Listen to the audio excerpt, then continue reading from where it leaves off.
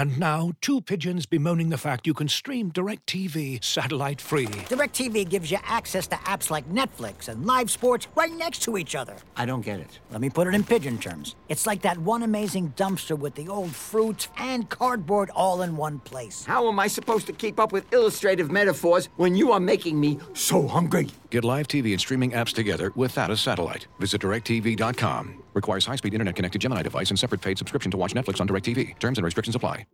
Muddy Knees Media. The heating's on, it's getting darker earlier and earlier, so why not cheer yourself up this November with a subscription to The Athletic for just £1 a week. For only 100 of your English pence every 7 days, you'll get unrivaled analysis and in-depth features from the very best football writers around, plus a breaking news service and ad-free versions of all of The Athletic's podcasts. Sign up today at theathletic.com/totally.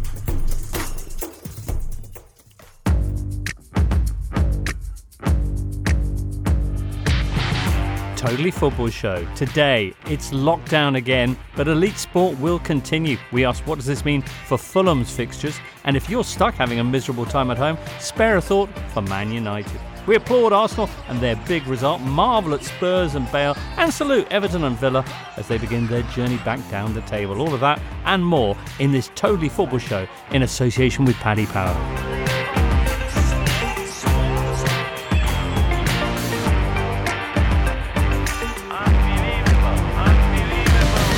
Hello, listener. How are you? It's 2nd of November, you know.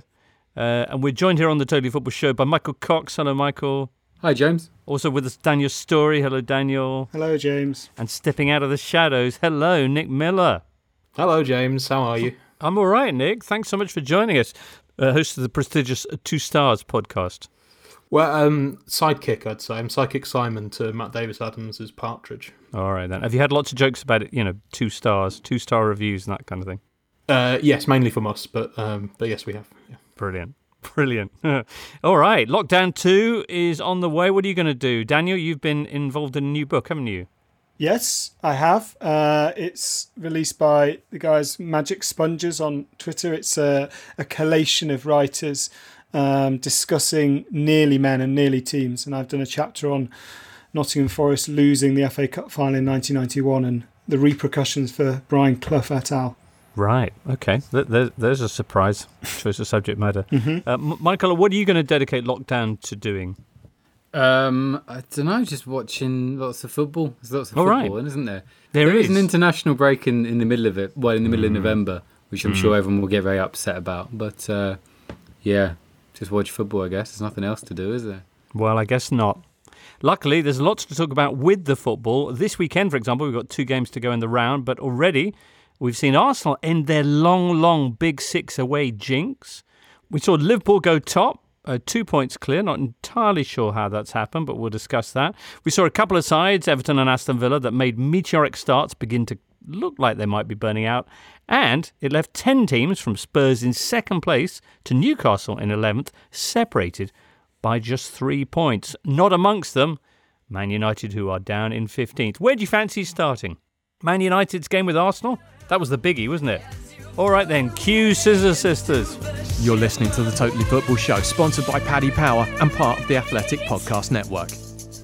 But I don't feel like dancing when the Ojo winner plays. My heart could take a chance, but my 2 feet can't find a way.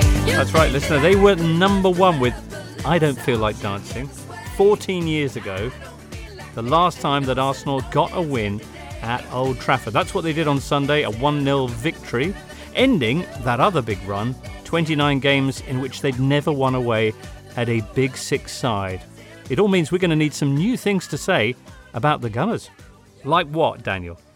Well, to my mind, it felt as if one side arrived with a plan, both to thwart the opposition and kind of proactively, in doing so, create their own chances. And one side, stepped onto the pitch as if being told, go and play like you did the other night and it'll be absolutely fine. And it so happened that the side with a tactical plan, that plan completely came off. They did everything they wanted other than, I think, scoring earlier, and they should have scored in the first half. But Manchester United, I don't want to dismiss the results in the Champions League purely because I generally appear on this show post Premier League games, but their Premier League form is is poor, and their Premier League performances at home are desperate. But more importantly, they don't really seem to have any clear vision of what they want to be. And Michael and I particularly have said this time and time again on this show, but that comes down to a manager who was appointed. He was appointed because the manager he replaced was expected to mount a serious title challenge and hadn't done that. And he's still getting nowhere close. And it doesn't look like that's going to happen this season, even with a bunched up Premier League, because at the moment they are, they're far closer to the bottom three than they are the top six. Would it be too much to ask for football just to make its mind up? Because we spent about 20 minutes at the start of our last show discussing how Ollie actually had been unfairly maligned, was a bit of a tactical savvy guy, and that Man United had now acquired the shape that everyone had been longing for because they'd looked extraordinary against Leipzig with that 5-0 win. Maybe we'll come on to the difference between that game and this in a second or two, but Arsenal, it was a narrow win. But for their supporters, for their fans, Michael, how do you think this one will rank among performances of recent years? Yeah, pretty big. I mean, they don't win at Old Trafford very often. I think only 3 times in the Premier League era. They've all been 1-0, incidentally, the classic Arsenal scoreline. I mean, it's funny, you say that we need to find new things to say about Arsenal, and in comparison to previous visits to big clubs, or big six clubs, it's been... it was a big contrast, but actually this was a familiar Arsenal performance. They are very good at playing out from the back. I think they're broadly quite good at pressing. The issue really is turning their dominance, when they do dominate games, into chances, and they struggled to do that here. Probably should have scored in the first half, but it's not like the chances were great. It was more like, you want to find the final pass, and they only got the breakthrough with obviously a very silly foul from Pogba and the penalty. But overall, I thought Arsenal were much the better side. I mean, I thought, with the exception of the last 10 minutes, when maybe they sat back slightly too much, I thought it was very controlled. I think it was obvious that Arteta had a plan for the way that they expected Manchester United to play in that diamond. Manchester United played exactly that way, and Arsenal were just very sure of what they were doing. I didn't think there was any real moments that caused them problems for the vast majority of the game. They depended upon, I'd say the centre-backs playing very well, and Gabriel, we should note, maybe slightly fortunate not to get a second yellow. I didn't think it was a second yellow, but I've seen referees kind of be a bit strict in those situations. But overall, it was a good performance, and I think in keeping with what Arteta's trying to do, what they need to do in the coming months is just to create more chances, because yet again, it was, I think, less than 1 in the expected goals figures. Wow. Is the difference, do you think, with this Arsenal tactics or personnel? And I'm referring to the imperious Gabriel, or indeed Partey, who ironically is the most no-nonsense player probably in their lineup. I mean, I think tactics. They brought in a couple of good players, but that's what clubs do. I mean, they signed 2 good players in the summer. It's probably roughly the average for what you expect from top clubs. No, I think Arteta came in with a plan, and there's been a gradual upward curve since he took over. Still room to go before they turn into a top side. But I think if you look at the journeys of previous clubs who've been making this journey from kind of Europa League to hopefully a challenging at the top of the league, Klopp's Liverpool and Pochettino's Tottenham, actually was the creativity that was almost the last thing to come. It was all about the pressing and the build-up play and the structure and the patterns of play. And then after about 18 months, 2 years, they became more dangerous going forward. So I think Arteta's probably following that method. Arsenal now have the best defensive record in the Premier League. Who has the worst defensive record in the Premier League? Liverpool. Leaders Liverpool. Extraordinary. And the best defensive record, having gone away to the 3 clubs who finished in the top 3 positions last season. So they haven't had easy fixtures either. Interesting. All right, so why did none of the good stuff from midweek against Leipzig work here for Man United? I mean, part of it was that they just moved the ball incredibly slowly, particularly in the first half, and particularly from Fred, who was kind of sitting at the base of that midfield diamond, and just seemed to sort of take 2 or 3 touches when 1 or 2 would have done, and also Pogba and Fernandes were similar. They wanted too many touches on the ball. So from that respect, it was, although Thomas Partey and I particularly enjoyed Mohamed El Neni's performance in midfield as well, though they played very well.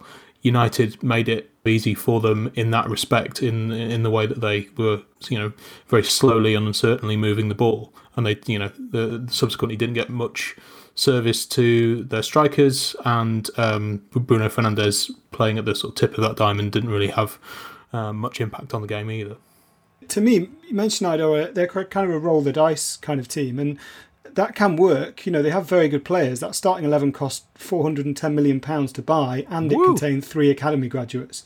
So it will occasionally produce excellent performances, and it should. You know, I don't think there's a manager out there who would have Manchester United constantly playing badly and constantly losing. That's not the point. The point is whether they've got a manager that gets them playing A, well consistently, and B, actually imparts anything on them that is consistently positive. And I don't think that is the case. I think, you know, we will have results like Leipzig where everything clicks because it should be a sensational football team. The question is not whether they turn up from time to time. The question is whether they turn up 8 to 10 games in a row and whether they can, you know, stamp their authority on matches, and I don't think they can.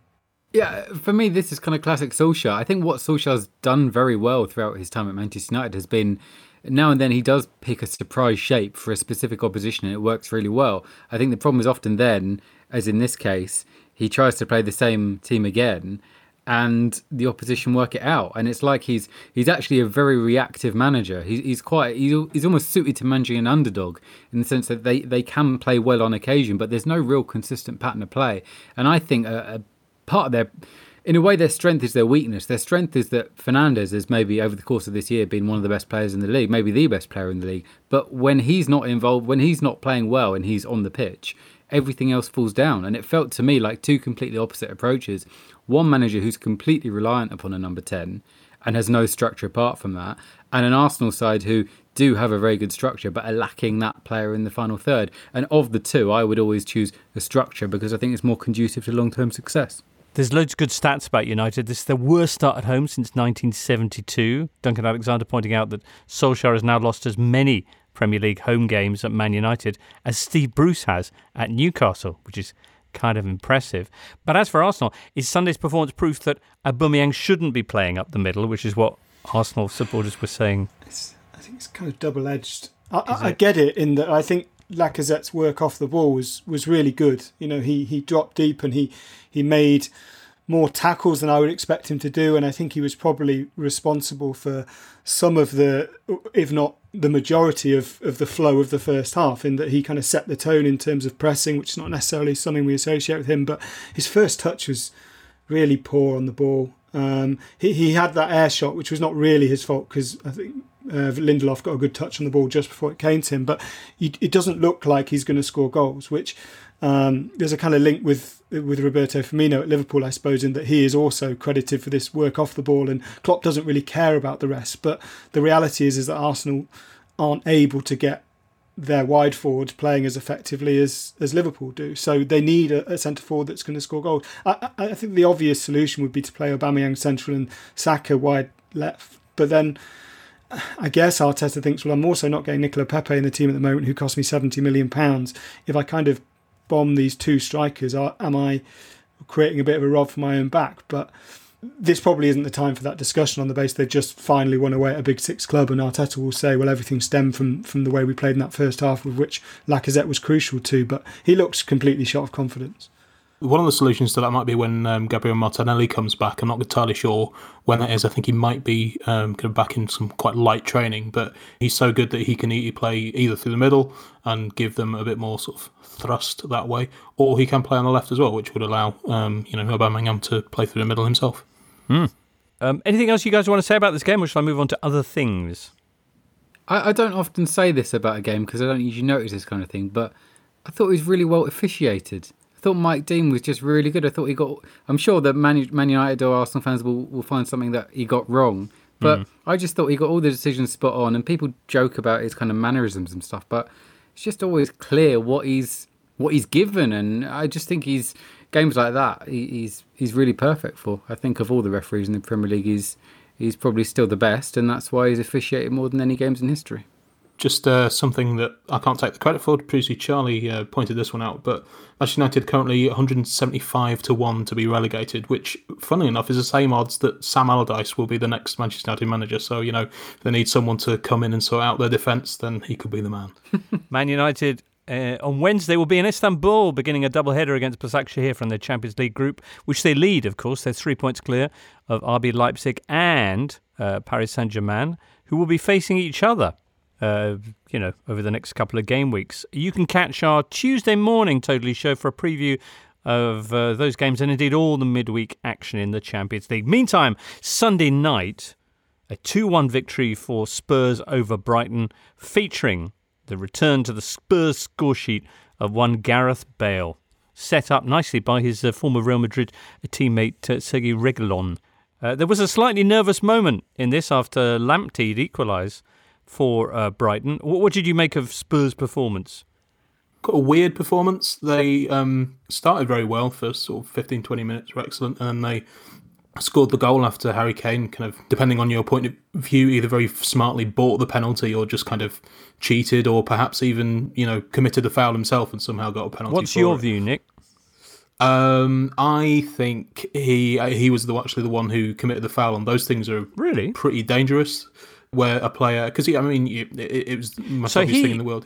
Yeah, he sees Lallana racing towards him, and he basically just artfully backs towards him so that Lallana will crash into the back of him and look like he basically, as you say, bought the foul. But okay, yeah, and he's kind of in his rights to do that, though, no?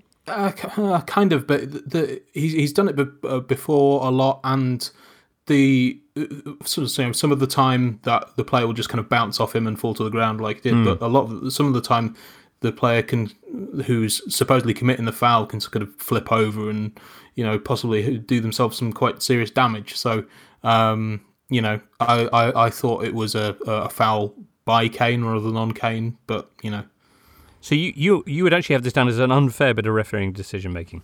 Yeah, and the referee obviously gave it as a free kick that was then switched to a penalty by VAR. Whereas Lamptey's goal, he didn't then switch, and this was kind of a historic moment because he went over to the sideline monitor but didn't reverse his decision.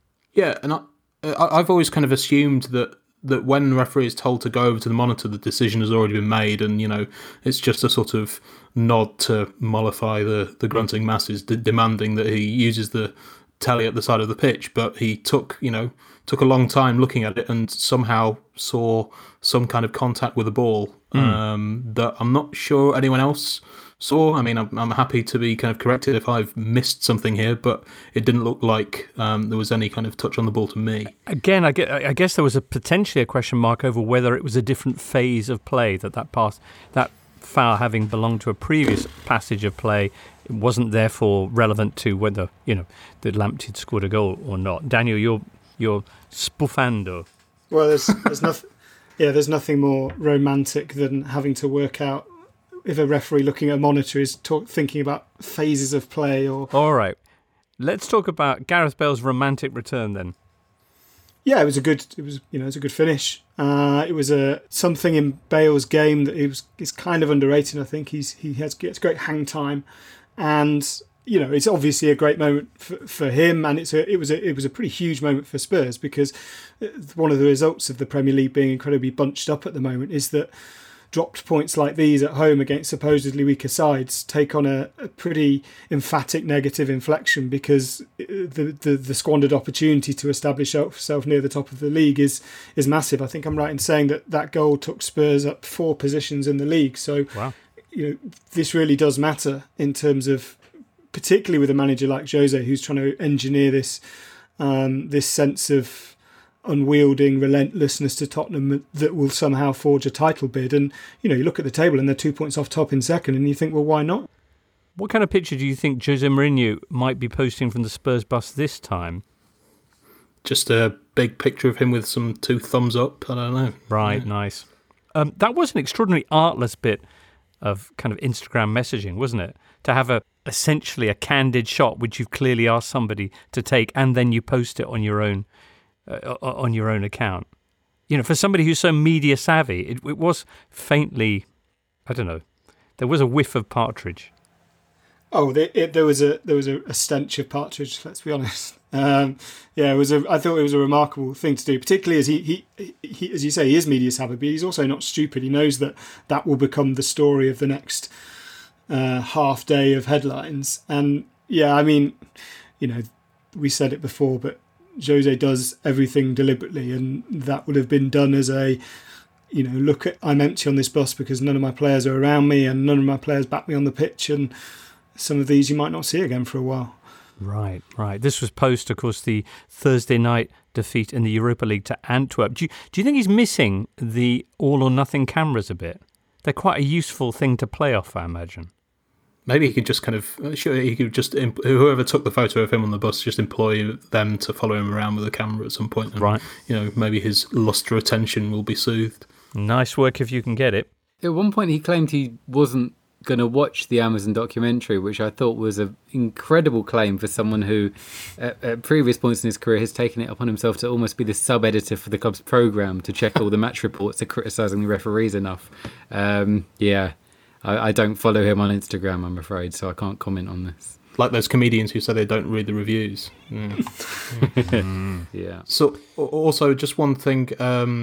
If my lip reading's right, then Gareth Bale celebrated his goal by screaming "Vamos," which, if he did, celebrating in Spanish is a absolutely exceptional piece of trolling. The assist had been from his former Real teammate and Spaniard, full-time Spaniard Sergei Reguilon. So, maybe it was a nod to his, a welcoming kind of gesture. No, absolutely. That's probably exactly the reason. But I'm choosing to believe the funnier version. Do you not have bits of foreign that you kind of use? I mean, people abroad certainly say things in English when they want to. I think it would be weird if I saw Harry Kane after scoring that penalty shouting "Goal,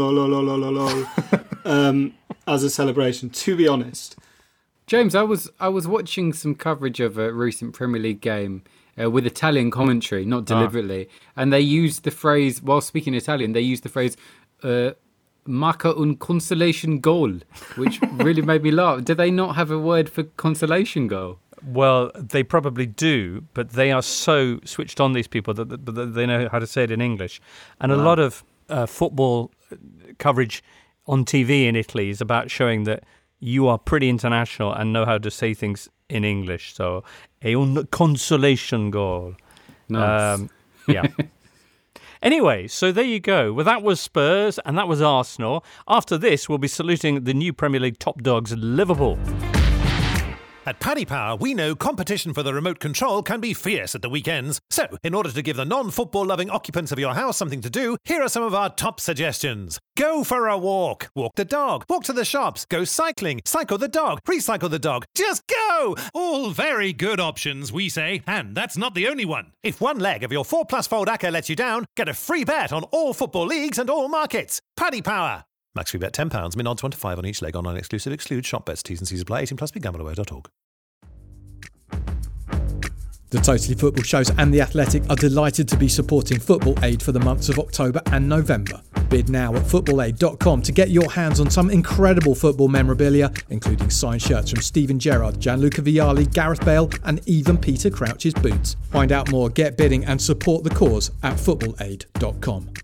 Liverpool 2 points clear after their 2-1 win over West Ham. Another come-from-behind victory for Jurgen Klopp's side. Thanks to those second-half substitutes, Mark Harris says, is Diogo Jota already looking like the signing of the season, giving Liverpool a real threat from the bench and adding power beyond the fabled front three. And that pass from Jadon Shaqiri, pretty good. Slightly odd one, Jota, because certainly in the second half of last season, he was kind of Wolves' maybe fourth or fifth choice striker behind Podence and Neto and Jimenez and Adama Traore, but now he's moved to Liverpool for a lot of money and he's certainly in goals. At least you could make a case for him replacing Firmino in the front line. I know Firmino does other things, but it seems to be a transfer that's kind of just one of those transfers that's just worked out very nicely for everyone. How are Liverpool top of the table? I mean, it's a strange table and it's pretty tight, but it is still they're not playing like top of the table team. No, they're not, but they are. You mentioned coming from behind again. They've conceded the first goal in 4 of the last 5 games, which will annoy Klopp. They only did it in 4 of 29 before that. But if this is going to be an odd season, as we keep saying, then being able to show that resilience is huge. They've conceded the first goal in the first 15 minutes of the game in 3 of those, and yet they seem to have this lingering hunger. It's almost as if and this is very hypothetical, but it's almost as if as title defenders they need that carrot to chase, and conceding an early goal seems to do that. It seems to give them that shot in the arm they need to respond. Klopp will obviously prefer them to start games quicker and blow away teams as they were at points during the last 2 seasons. But it's a handy habit to have. But we were also saying this point last season. I mean, they got to, I think, 9 wins from the first 10 games last season, and we were saying Liverpool aren't firing on all cylinders. This isn't what we expect from a side top of the league. So they have had this habit for longer than people think of grinding out wins. And I think maybe their peak in terms of playing at absolute capacity and blowing teams away was probably the season when they came second. Right. I think last year the actual general level of performance was a little bit worse, but the results were a little bit better. So yeah, they do have this in their locker.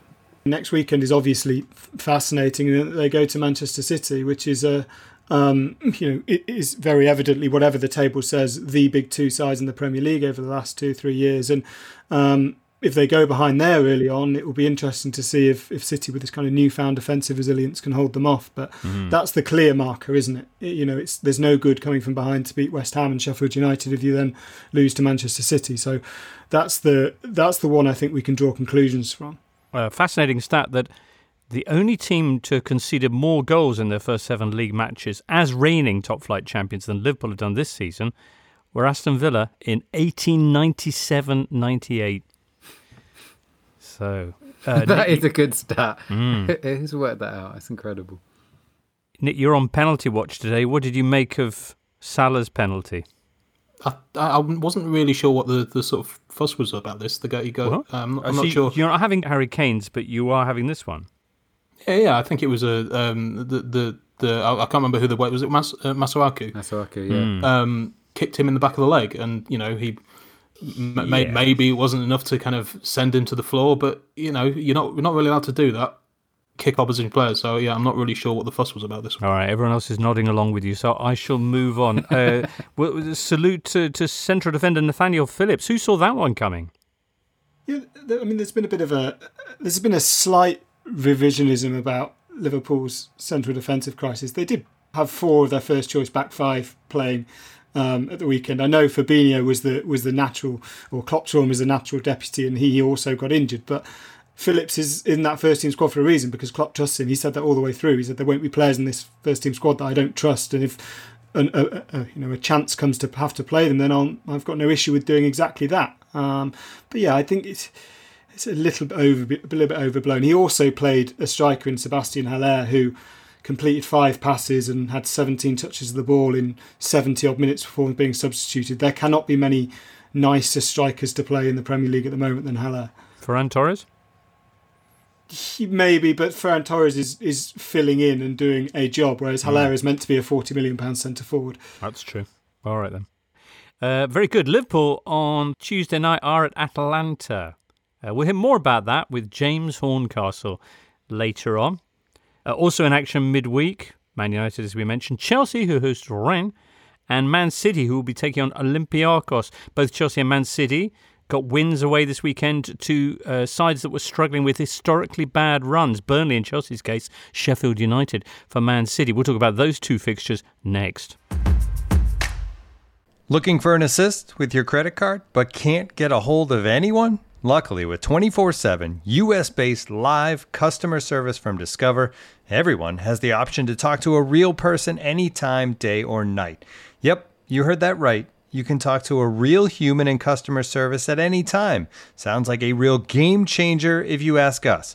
Make the right call and get the service you deserve with Discover. Limitations apply. See terms at discover.com/creditcard. You're listening to the Totally Football Show, sponsored by Paddy Power. All right then, Chelsea 3-0 at Burnley, City 1-0 at Bramall Lane. What caught your eye?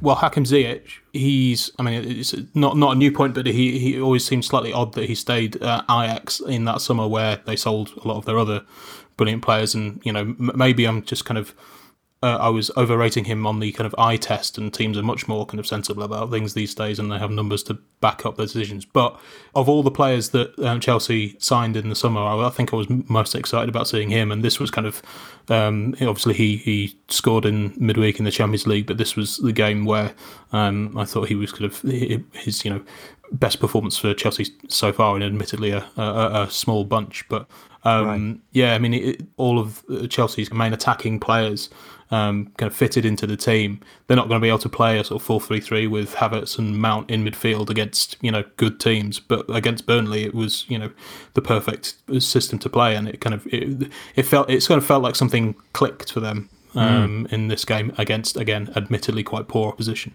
Right, Burnley side off to its worst ever start to a season, 1 point from 6 games. The only side in England yet to score a league goal at home. Even Man United have managed that. Chelsea, by contrast, with 4 clean sheets in a row now. And excitingly, Michael, this was the first time in Premier League history that 2 players whose surname begins with the letter Z scored for the same team. So quite the match, this there. As you say, it feels like things have clicked into place for Frank Lampard's Blues, although there will be tougher tests for them. Tom says, how long before we can talk about Burnley being in trouble? This came up on Match of the Day on Saturday, and there was a "they'll be all right." Daniel, does that cover it? I don't think they will be all right, because they're broken on and off the field. This summer, I know that COVID-19 made things hard for clubs, in inverted commas, like Burnley, because there is a kind of safety first, risk averse approach. But when all you do is replace your third choice goalkeeper and replace Jeff Hendrick with Dale Stephens, and that's it. And Dyche was already wanting investment more than he felt he'd had. There's this talk of this takeover, but at least one of the bids, I won't go into too much detail legally, but one of the 2 bids looks less than ideal in terms of who's fronting it. And on the pitch, they always had this ability to bruise the noses of the Big Six, and they've taken 2 points in the last 30 against the Big Six. So it's difficult to know what they really do right at the moment. If you're interested in a little bit more background to the situation at Burnley, I can only recommend that you check out the interview with Ian Woan on The Athletic, coincidentally, where he talks about his relationship with Burnley manager Sean Dyche. The pair, I didn't realise this, share a flat which is separate from their family homes, and also made a trip together recently to the Grand Canyon, the famous landmark in the United States. Woan said they spent 2 minutes there before Dyche said, "Let's go, I've seen it. What else have I got to see? I'm just looking at this big hole." That sounded, for the first half of that, it sounded quite spaghetti western, and then well, he was in Colorado, so yeah, true. Yeah. And possibly Arizona. It's a big canyon. Anyway, it's a massive canyon. What about Sheffield United, who have now gone 10 Premier League games without a win? Are they similarly on your trouble radar, Daniel? I mean, yeah, to an extent, although losing 1-0 to Manchester City is probably not the week to make those conclusions. Why have they gone 10 Premier League matches without a win? Why have they failed to score in 9 of their 17 Premier League matches since football restarted in June? This was a team that everyone was applauding and admiring for most of until the suspension last season. There seems to be a bit of a lack of intensity in midfield. And they're also not really... They were really good at stopping dangerous crosses coming into the box and defending set pieces, and they seem to have slightly slipped on both of those measures. I think the reality is that Sheffield United were overachieving so much that any dip was probably likely to kind of have a pretty huge effect. You've got a budget of Sheffield United's and a playing squad of theirs. You can't afford a drop in intensity. So I think I'm not overly... I'm not consigning them to the drop just yet. We'll let Matt David Adams make those predictions. This episode is brought to you by Michelob Ultra, the official beer sponsor of the NBA. Want to get closer to the game than ever before? Michelob Ultra Courtside is giving fans the chance to win exclusive NBA prizes and experiences like official gear, courtside seats to an NBA game, and more. Head over to MichelobUltra.com/courtside to learn more. This is the Totally Football Show, part of the Athletic Podcast Network. The Athletic is the only place you can read articles by Daniel Taylor, Amy Lawrence, Phil Hay, James Pearce, Ollie Kay, and the very best football writers around. 2nd of November, listener, on this day in history, well, it's a big one today, on this day in history in 2011, Manchester City manager Roberto Mancini rose to celebrate a goal at the Estadio de la Ceramica, Villarreal's home ground, and banged his head against the dugout. He spent the rest of the match with an ice pack on his head. Otherwise, it's been a quiet day in history, but I thought I'd mention that one anyway. It's 3-0 win for Man City. Balotelli with his 7th in 7 games. Simpler times. Back anyway, big side to 2020. And earlier on Sunday, Villa and Everton were in action. Now, these two were, I believe, the top 2 in the Premier League not long ago. They both had shock defeats certainly last week and were both looking for a reaction here, and both instead went behind quite heavily before making late comebacks a bit too late for it to make any difference. Is this the start of their steady creep back down the table, or am I overreacting to a couple of bad results? Yeah, I think it probably is. And actually, I think the whole Premier League weekend generally felt a bit more normal. I mean, the Saturday in particular, City won, Chelsea won, Liverpool won. So, yeah, it's starting to sort itself out a bit. I mean, the Villa-Southampton game was bizarre. 4-3, I think we should all agree, is the best result you can get in football. But this is the worst type of 4-3. In the sense of one side went. Why is 4-3 the best? I think any more goals than that, and it starts to become a bit silly. To be honest, cheapened. But, yeah, but 4-3 is right. Okay. The best result in Premier League history was 4-3, for example. That unarguably. Yeah. And I mean, in terms of the goals, they were 4 absolutely unstoppable goals from Southampton. I mean, the 2 Ward-Prowse free kicks, the Ings goal was absolutely fantastic, and even the header from Vestergaard was top corner. So I think when you actually look at there weren't many clear-cut chances in this game, weirdly, for a game with 7 goals. And when we've been talking about why there have been so many goals this season, it's often been games like this that have been responsible, where there's just been some absolutely incredible hits rather than defences being absolutely shambolic, as you would probably infer by merely looking at the result. I've got some questions about this. One, what is the worst score in football then? I mean, you want tension in football matches, I think. Okay. You know, so any like big scoreline you're not happy with? Well, as a very general rule, yeah, I'd go along with that. I don't want to watch a 4-0. I want to watch a game that's quite tight and there's something to play for. Okay. Grealish's goal was also pretty special. James Ward-Prowse, wow. Is this the start of something really special? Has he been unlocked by Hasenhüttl? He's never had performances quite like this before. Well, I think you're right. I mean, I think Hasenhüttl has unlocked him. This is the one thing he always did have. I mean, he always was a great set-piece deliverer. I must say I didn't really get him 18 months ago. I didn't know what kind of player he was. I thought if he was going to become a Premier League player, he'll probably be on the right in midfield or maybe even right back. But it's been turned into a really good, tenacious, almost box-to-box midfielder. I think his relationship with Romeo is really good because Romeo sits there and he's quite solid. Ward-Prowse can go forward a little bit, but also they kind of stay close together, and it's all about the movement of the wide players inside. And yeah, it's been a few players like that I think Hasenhüttl's done really well with. You know, I'd point to Armstrong as well as being a similar kind of. He was a likeable player. He wasn't necessarily a really good player, but he's improved a lot as well. So yeah, I think Hasenhüttl's done a really good job, and it's taken a while for the results to really match the performances, but they're now up into 4th position, and yeah, I think 13 points from the last 5 games, so they're in great form. Yeah, and James Ward-Prowse, as Daniel Story pointed out on Twitter, has scored 13% of all the direct free kicks in the Premier League since the start of last season.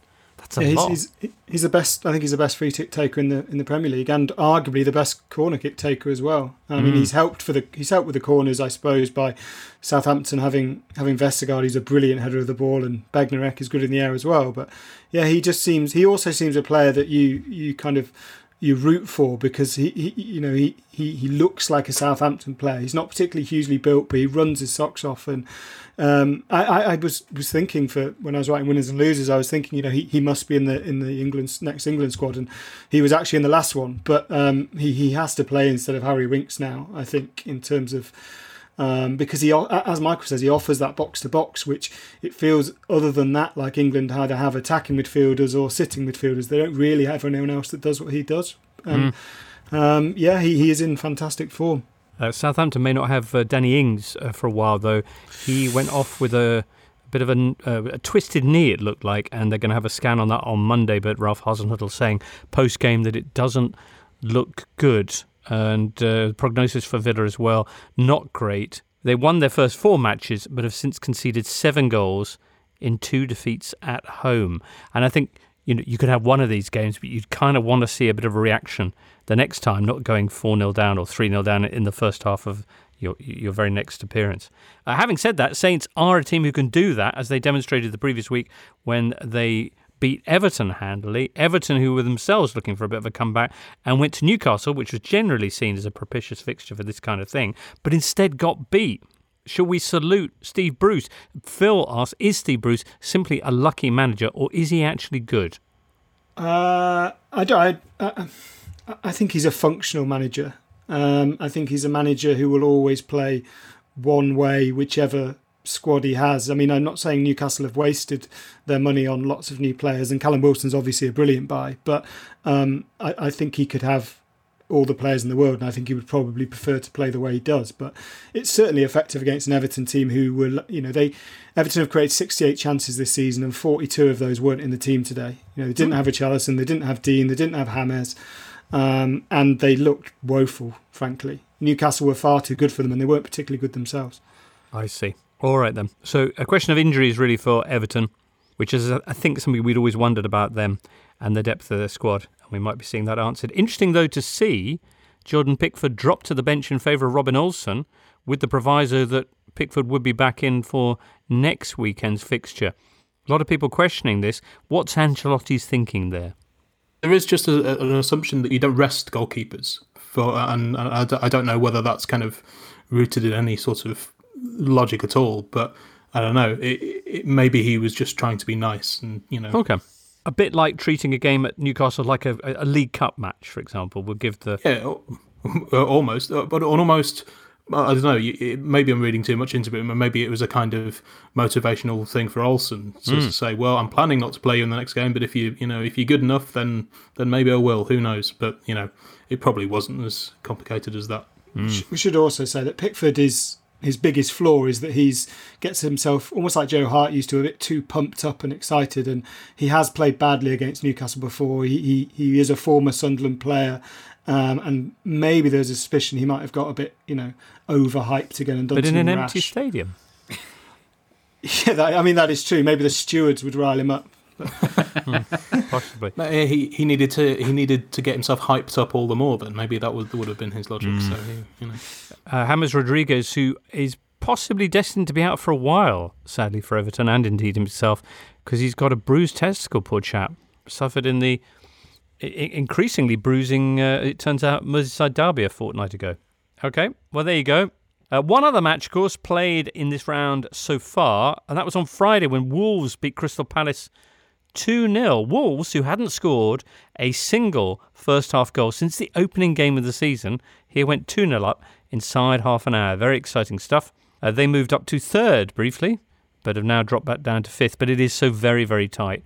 We kind of asked this question a little bit on Thursday, but of the teams that are in, say, the top, 11, everyone who's within a win of the top four, which ones of those do you think are most likely to be a surprise top four side at the end of the season? I mean, I'd pick Wolves, I think. Would you? They seem to have a little bit more substance to them than most of the other teams around there. Everton, as we've seen, have depth problems, and you just have to sort of scratch the surface to reveal the mess of the squad that was there before Ancelotti came in. So, I'd pick Wolves out of that lot, I think. Daniel? Yeah, I'd probably say the same. I might have said Southampton before Ings' injury. If that's serious, then that clearly blunts them in the final third. The Wolves. I mean, the interesting thing I think is how they've kind of overhauled the squad or the first team this summer on the quiet. It's gone under the radar, but Max Kilman and Nelson Semedo and Daniel Podence and Pedro Neto and Dendoncker starting every game in midfield. They gave the Ait Nouri a debut on Friday as well. So it's almost half a new team in terms of starting from the start of last season, which without European football, that's clearly going to help. They seem to. I mean, they also have them and Southampton also have the best managers outside the Big Six, I think, which helps. Okay, Michael? Yeah, I'd go along with what those two said, I'm afraid. All right. No shouts for Spurs. Do they count? In the sense, would that be a surprise? It would be a surprise if they made a title challenge, I think. I don't think it would be a huge surprise if they finished top four this season. All right. Okay, then. Well, Monday, there's two games to look forward to. The 5:30 box office offering is Fulham against West Brom. Both promoted sides, both searching for their first win. And if you're not sated with football after that, you can then tune in to Leeds Leicester from 8 o'clock.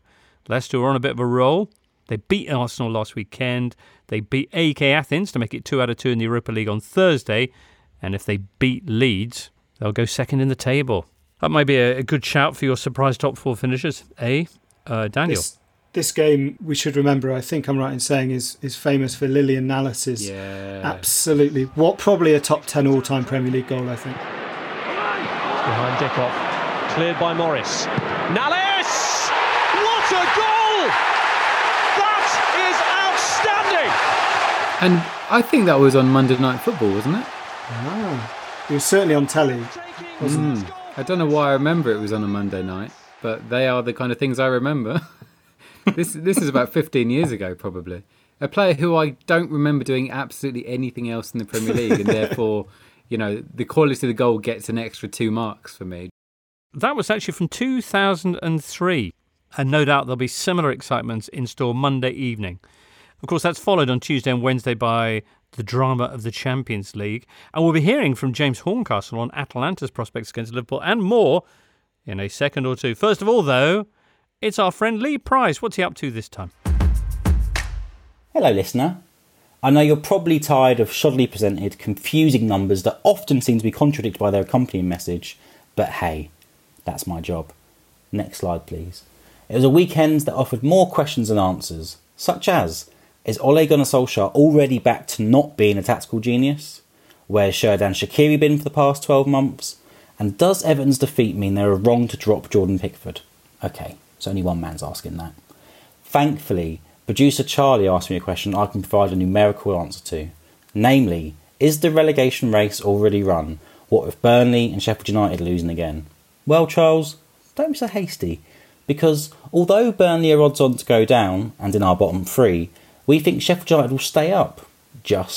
They're evens to go down, which puts them 17th in our betting table. Lucky them.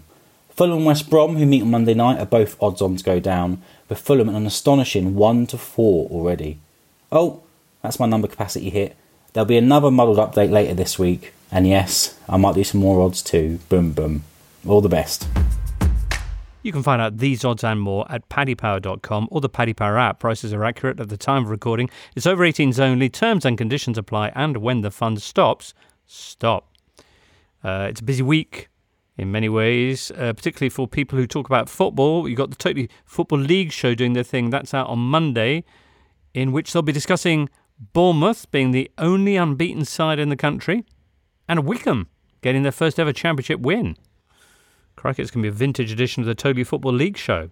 Totally Scottish Football Show will be out on Tuesday, reacting to last season's Scottish Cup semi-finals. Also on Tuesday, the Offside Rule WSL edition. They'll be talking about the Women's FA Cup final, also from last season, Everton against Man City. And the totally fresh Totally Football Show European edition will be out early Tuesday morning, looking ahead to matchday 3 of the Champions League group stage. Big week for the Italian sides, none of whom actually won on matchday 2. James Horncastle joins us now to discuss the prospects of 2 of them. Inter, who will be taking on Real Madrid, and Atalanta, who are up against Klopp's Reds. James, thanks very much for joining us. You come fresh from Sunday evening's action with Sassuolo, very much the thinking person's football team, passing their first big test of the season, though. Yeah, very impressive. They went to the Stadio San Paolo in Naples to play a Napoli side that I think has got a lot of people excited, scored a lot of goals so far this season.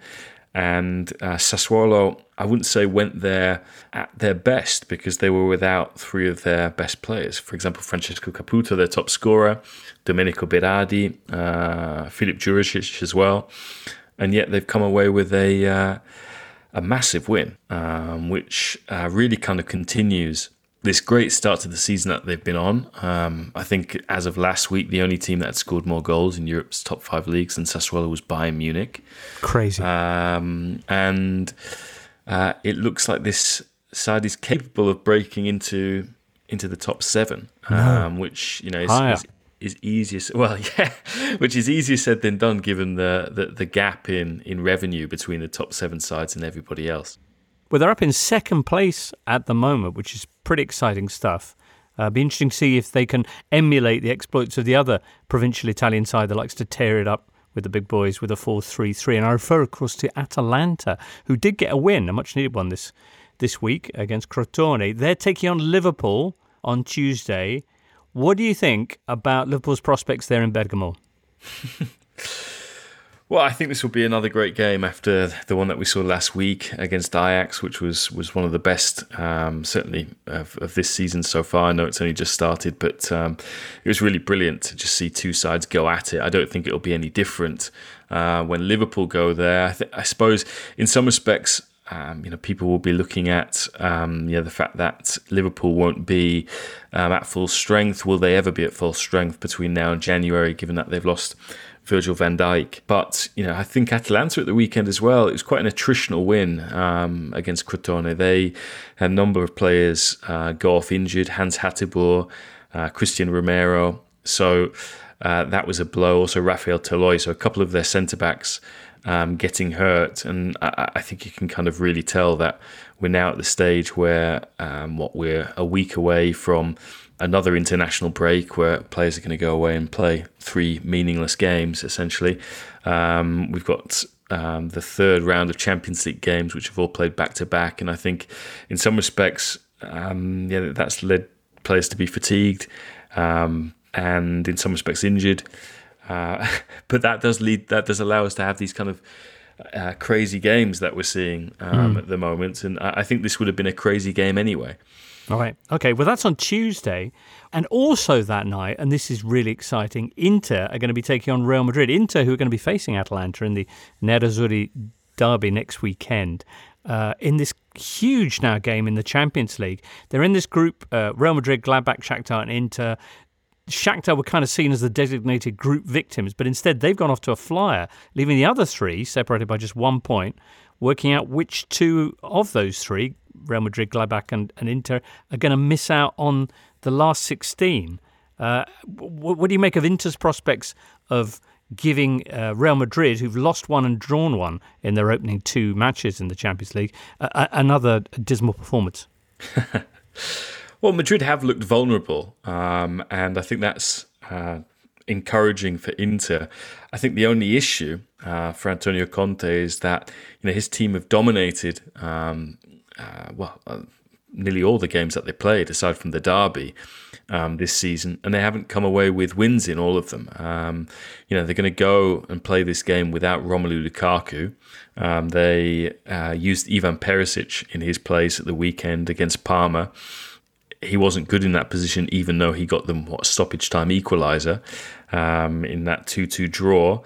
And as we saw against Shakhtar in Ukraine, they had 60-70% possession, 20-odd shots, and if you don't take them, Lautaro missed an absolute sitter in that game. Lukaku hit the bar from a free kick, and it was actually hitting that ball for that shot that he injured himself.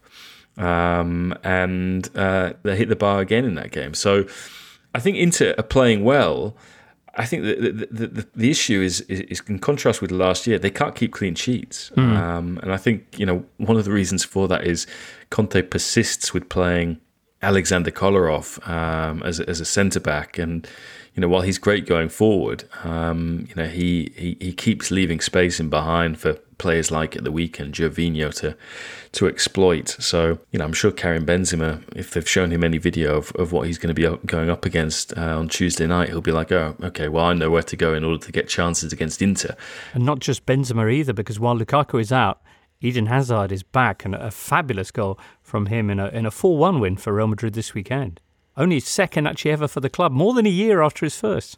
Oh, well, good. I'm looking forward to seeing Eden, given that what he has shown so far at Real Madrid has not really been up to the expectations that were set from that final season at Chelsea under that genius Maurizio Sarri, who got him to have his best ever Premier League campaign. We'll have to see. But it's a crunch double header between Inter and Real Madrid. And as you mentioned, James, there is that Nerazzurri derby on the weekend as well. So, if Conte, on the back of a draw with Shakhtar, a draw with Parma, and then maybe a result not going his way against Madrid, then it's going to be very interesting to see what the kind of mood and atmosphere is like around him and around Inter going into the next international break. Indeed so. One other thing just to say about the Real Madrid game is that reports on Sunday are that one Real Madrid player has tested positive for COVID-19. So who that is and how many other players might subsequently be affected between now and kickoff is something that's very much open to question. But anyway, that's coming up on Tuesday. Of course, Tuesday morning we'll get a full roundup of all of the Champions League midweek delights with James and Julian, Alvaro and Rafa. Thank you so much for being with us, though, today, James. Pleasure, as always. James Horncastle. So, yeah, that's going to be interesting, the Real Madrid-Inter thing, depending particularly on if any more of the Real Madrid personnel test positive for COVID-19. Atalanta's clash, though, with Liverpool, is that one that's kind of ringed red in your diary, Michael?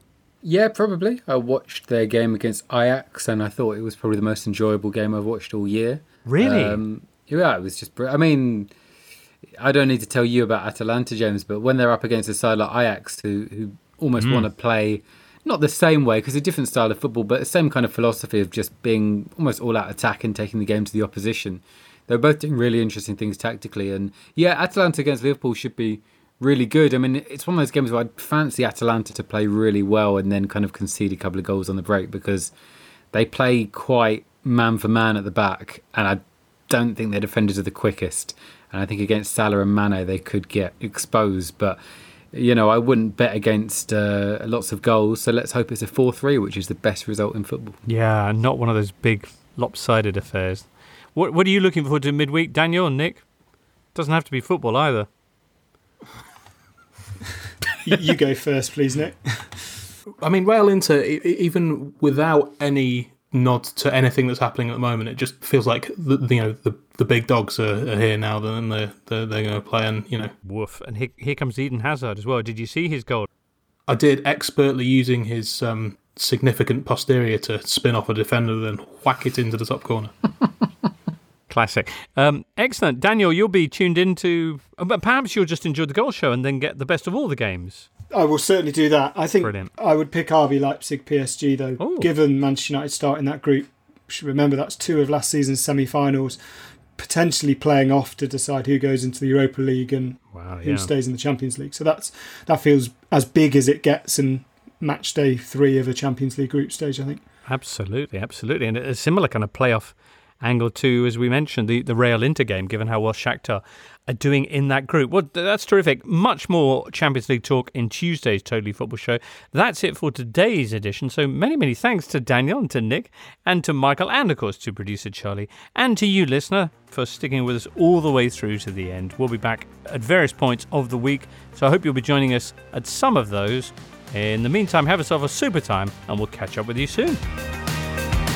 You've been listening to The Totally Football Show, part of the Athletic Podcast Network. Keep up to date with everything Totally at thetotallyfootballshow.com and follow us at The Totally Show on Twitter and Insta. Check out all of the Athletics football podcasts on Apple, Spotify and all the usual places, or listen ad-free on the Athletic app. The Totally Football Show is a Muddy Knees Media production and sponsored by Paddy Power. Muddy Knees Media.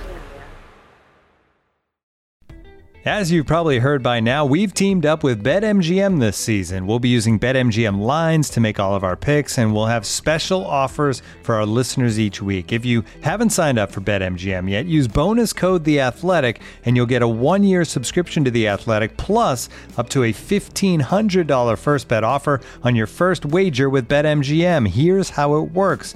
Download the BetMGM app and sign up using bonus code THEATHLETIC. Make your first deposit of at least $10, place your first bet on any game, and claim your voucher for a 1-year subscription to The Athletic.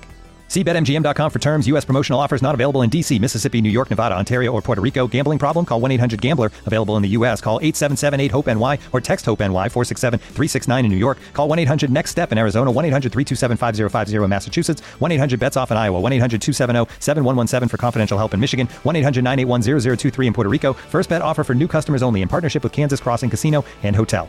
Don't forget, if you haven't signed up for BetMGM yet, use bonus code The Athletic, and you'll get a 1-year subscription to The Athletic, plus up to a $1,500 first bet offer on your first wager.